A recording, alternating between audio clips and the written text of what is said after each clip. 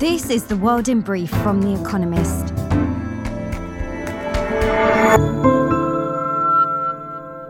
Our top stories. Emmanuel Macron, the French president, promised delegates at the United Nations Annual Climate Summit that the war in Ukraine and the energy crisis it triggered will not mean his country slacks on its climate commitments. Speaking at COP27 in Egypt, Mr. Macron also said trust between rich countries and poor ones is being eroded and called for, quote, financial solidarity. Greece's government said it would ban the sale of spyware after a newspaper reported that ministers and business people had been surveilled by the state via malware on their phones. A government spokesman said the report in Documento was, quote, unfounded and denied buying spyware. Officials from the European Parliament were already investigating whether Greece's ruling party illegally snooped on politicians and a journalist. The Ethiopian government and Tigrayan forces met in Kenya for talks on implementing a truce, which has brought a ceasefire to a bloody, nearly 3-year-long conflict. The two sides have set up a telephone hotline, reportedly in order to coordinate disengagement from fighting. Hundreds of thousands of people are believed to have died in the war. Millions more have been displaced. A prominent ally of Vladimir Putin acknowledged interfering in America's elections and promised to keep doing so, quote, carefully, precisely, surgically. The statement from Yevgeny Prigozhin, a businessman who runs a firm of private mercenaries known as the Wagner Group, and who was indicted for meddling in the 2016 presidential election, comes a day before Americans go to the polls. Meta is expected to announce thousands of redundancies this week, according to a report by the Wall Street Journal. They will be the first large-scale layoffs since Facebook was launched 18 years ago. Meanwhile, Twitter has asked some sacked workers to return after cutting half its staff last week. Apparently dozens were laid off accidentally. American tech has already shed more than 45,000 jobs this year. Ryanair, an Irish airline, posted a post-tax profit of €1.37 billion, $1.36 billion, in the 6 months to the end of September, a record for the first half of its financial year. The airline, Europe's biggest by passengers carried, expects demand to remain strong as customers switch from more expensive rivals. Several airlines are seeing high ticket sales despite soaring inflation. China reported more than 5,600 new COVID-19 cases on Monday, its highest caseload since May. Lockdowns in major manufacturing cities, including Zhengzhou and Wuhan, have come at a cost. Some Chinese leaders are reportedly considering softening their strict zero-COVID policy, according to the Wall Street Journal. But there doesn't appear to be a clear timeline for any such change. And fact of the day, 60%, the share of the 828 million people who do not get enough food who also live in countries racked by conflict.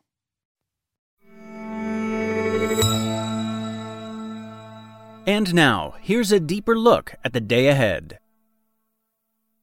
America's midterm election day.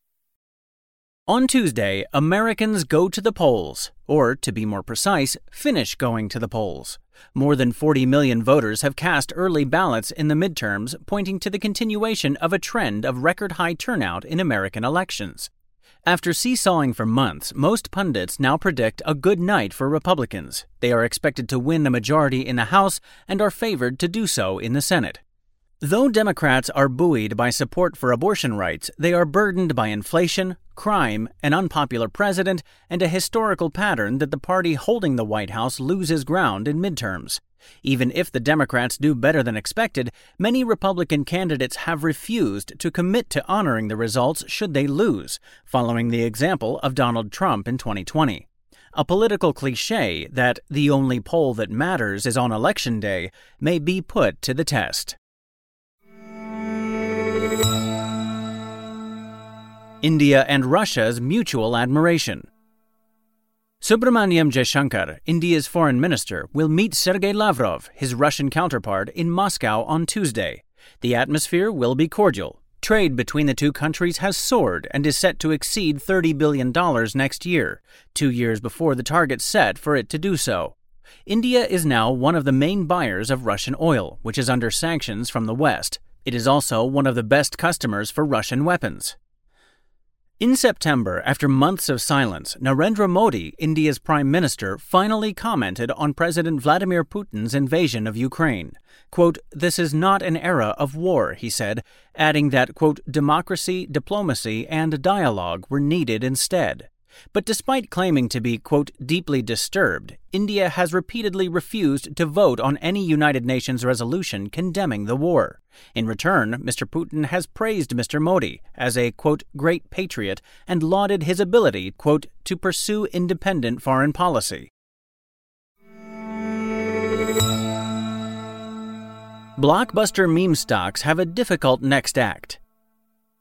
AMC, the world's largest cinema chain, will report its quarterly results on Tuesday. In 2020, lockdowns shutting cinemas tanked the company's revenues by nearly 80%, bringing it close to bankruptcy. In 2021, its fortunes shifted with the meme stock frenzy, as retail investors stampeded into the market to squeeze professional short sellers targeting beloved companies. Between January and June 2021, its share price rose from just above $2 to $61, a rally egged on by Adam Aron, AMC's iconoclastic boss on social media. The hype is now fizzling out. Shares are trading below $6. Revenues have been recovering, but analysts expect it to remain below 2019 levels this year and next as cinema attendance remains depressed. Viewers can now often watch new films at home. AMC's problems will be further exacerbated by a lack of blockbuster releases between now and Christmas. Investors, spooked by the collapse of Cineworld, a rival company, in September, are now eyeing AMC with more concern.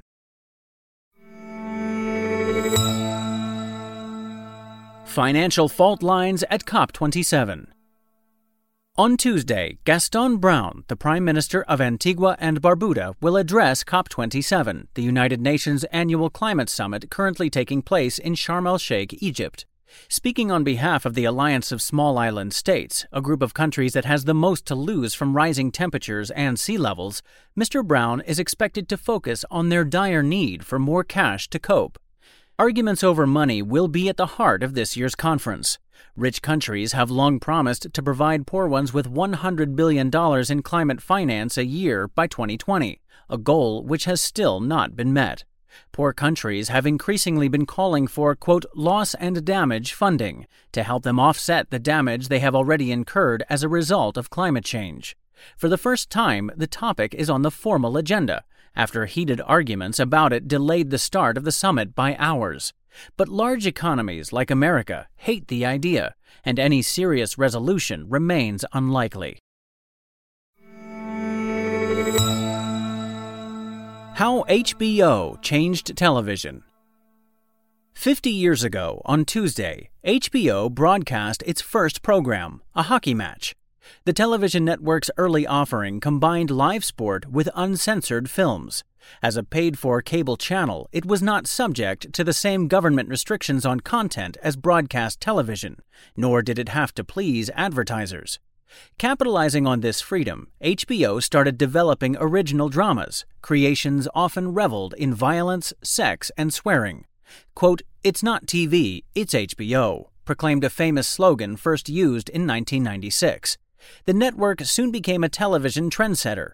Hit gangster drama The Sopranos created a zest for antiheroes, something subsequently copied by AMC, the network, not the cinema company, with shows like Mad Men and Breaking Bad. Game of Thrones, HBO's most successful drama, which scooped up 59 Emmy Awards during its 8-season run, fueled appetite for fantasy. With high production values and demanding narratives, the network changed viewers' expectations of television and paved the way for companies like Netflix. Those streamers are now HBO's main competition.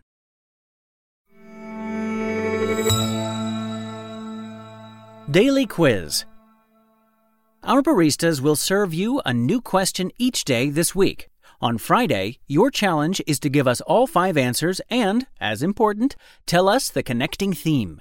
Email your responses and include mention of your home city and country by 1700 hours BST on Friday to quizespresso@economist.com. We'll pick randomly from those with the right answers and crown one winner per continent on Saturday. Tuesday, Go Set a Watchman was the second published novel of which famous author? Monday, which rock star recorded his first single under the name Davy Jones with the King Bees?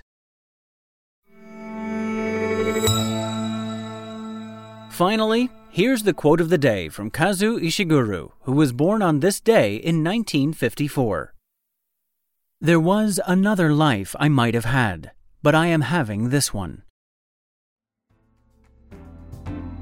That's the World in Brief from The Economist, available 3 times every day of the week.